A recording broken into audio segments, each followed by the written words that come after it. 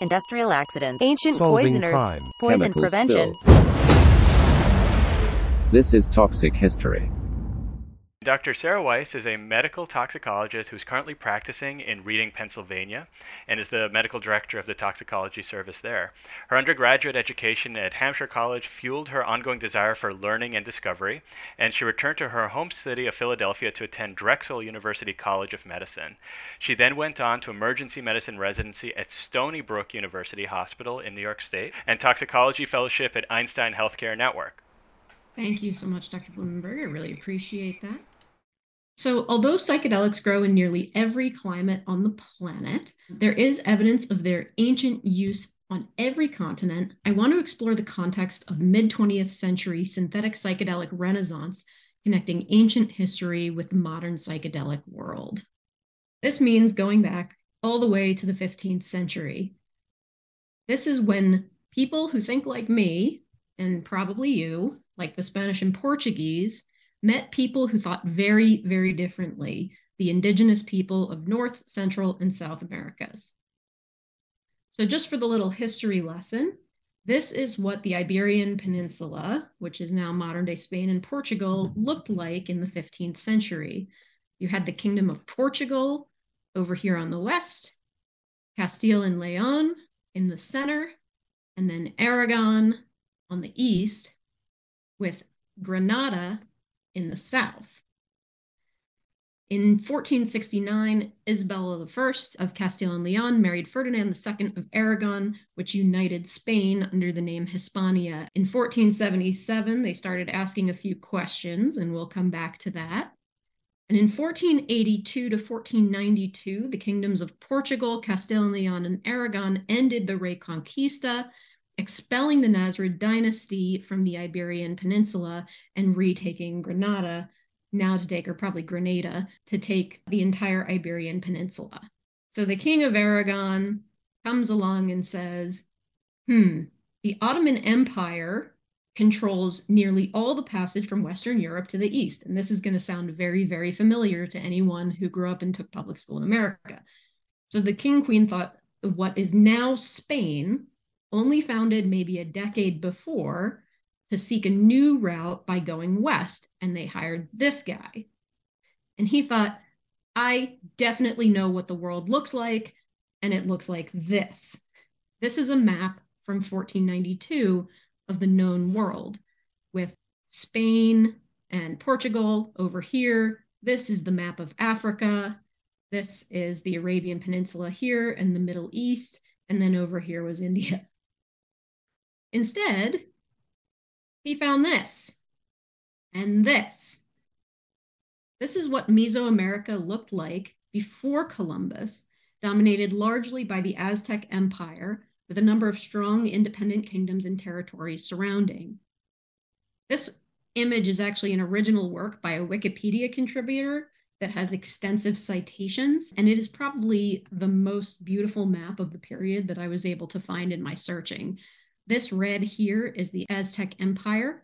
This is the Mexico Valley around here. Here's a little bit more, and this is where the Maya were at that time. They also found people with thousands of years of history who'd been living in that land. This is a traditional Huichol woman with a large peyote bundle.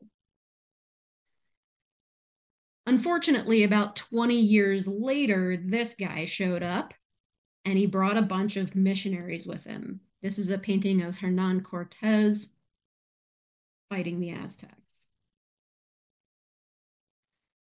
One of those missionaries was Bernardino de Sahagún, who is sometimes regarded as the father of ethnography and anthropology for writing extensively about the practices of the Aztec and Nahua people. And I apologize for butchering these things. I don't speak Nahua. He wrote a very large compendium of the Historia General de las Cosas de Nueva España, aka the Florentine Codex, that was written in 2 languages. It was written in both Nahua and Spanish. He wrote of some of the practices. There are some mushrooms in this land that are called tionanacto. They grow under the hay in the fields or moorlands. They are round, they have a raised foot, Thin and round, when eaten, they have a bad taste. They hurt the throat and make you drunk. They are medicinal against fevers and gout. Eat 2 or 3 only. Those who eat them see visions and feel sick in their hearts. Those who eat many of them provoke lust, and even if they are few. And this was his drawing of that. We also have records of other people engaging and using these mushrooms, most notably mushroom stones from the Maya. This is actually from the U.S. Forestry Service, has this photo of Mayan mushroom stones. He was a talented artist. I think these are pretty good. On the left, that looks an awful lot like a datura to me. And on the right, he actually labeled this as peyote. Though hallucinogens grow all over the world naturally, it makes sense that the best documented indigenous use in the Americas was among the Aztec and the Maya. They had a culture more relatable to colonists than other indigenous peoples that included writing, many permanent buildings and monuments, and similar social hierarchies, including castes, fiefdoms, and nobility. Unfortunately, at the same time, I mentioned that Spain was asking some questions. And by questions, I mean inquisitions. Although the Mexican Inquisition started nearly 100 years later than the Spanish Inquisition and was comparatively more lenient with native people practicing their religion than with Jews and Muslims, the Inquisition effectively silenced all documented use of hallucinogens for nearly 300 years. In 1880, though, there was a sudden resurgence of hallucinogen use. Peyote use spread across the American Southwest as part of what became known at the time as the peyote cult. A likely origin is from contact with indigenous Mexicans, as often occurred in the late 19th century. This photo of a peyote ceremony was taken by James Mooney in 1882. Peyote ceremonies later became part of the Native American Church, protecting them from prohibition efforts in the early 20th century. So why James Mooney? How did he get that photo? In 1891, James Mooney was the first white man known to participate in a peyote ceremony while living with the Kiowa and Comanche.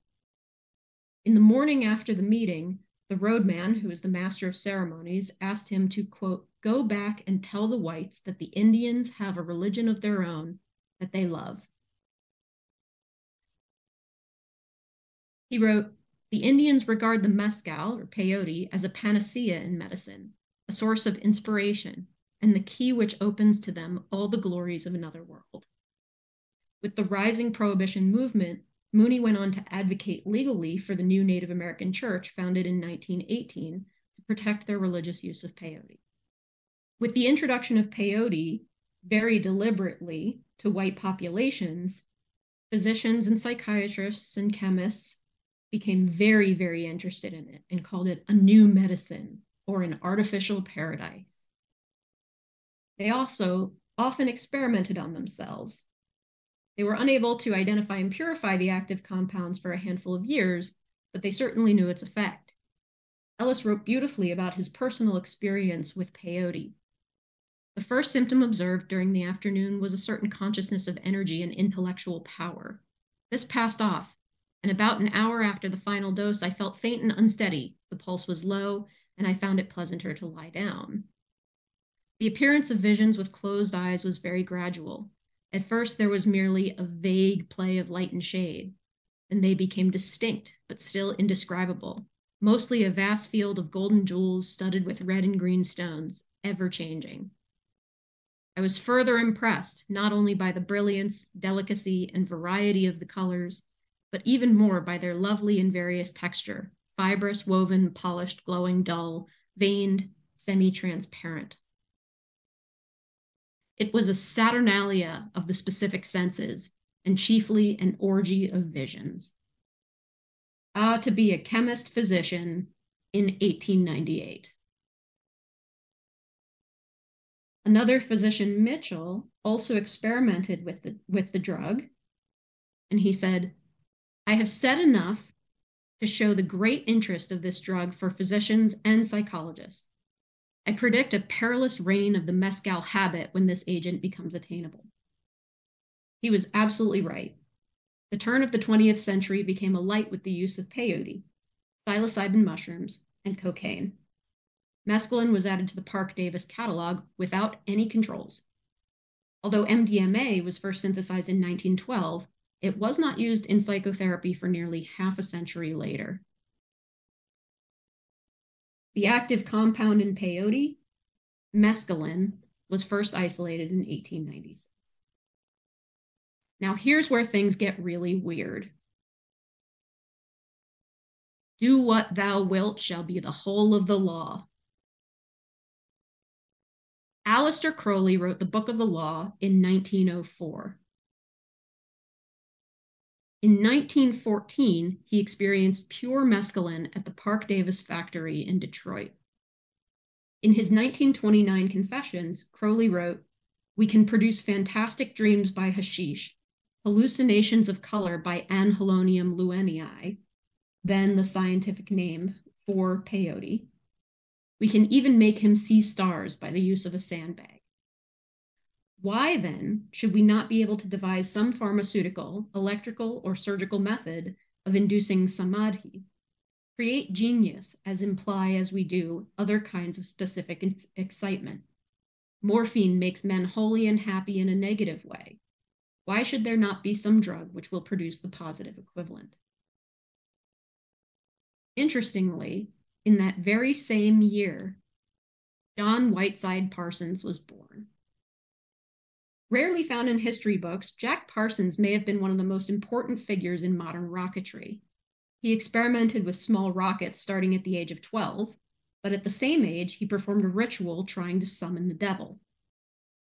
By 20, he was experimenting in rocketry at Caltech, despite not being enrolled in any programs there, nor being an employee or holding any advanced degree.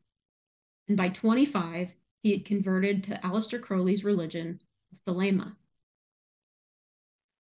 Parsons was charismatic and talented. Despite holding no advanced degrees, he secured government funding during World War II and founded the Jet Propulsion Laboratory. He was also a heavy drug user. During Thelema ceremonies and on his own, he would indulge in all manner of psychedelic exploration. In a poem that he wrote for one of his periodicals, he wrote, "I hight Don Quixote. I live on peyote, marijuana, morphine, and cocaine. I never knew sadness, but only a madness that burns at the heart and the brain." Unfortunately for Jack, during one of his experiments, and we know not whether he was intoxicated or not, in 1952, he died in an explosion in his laboratory.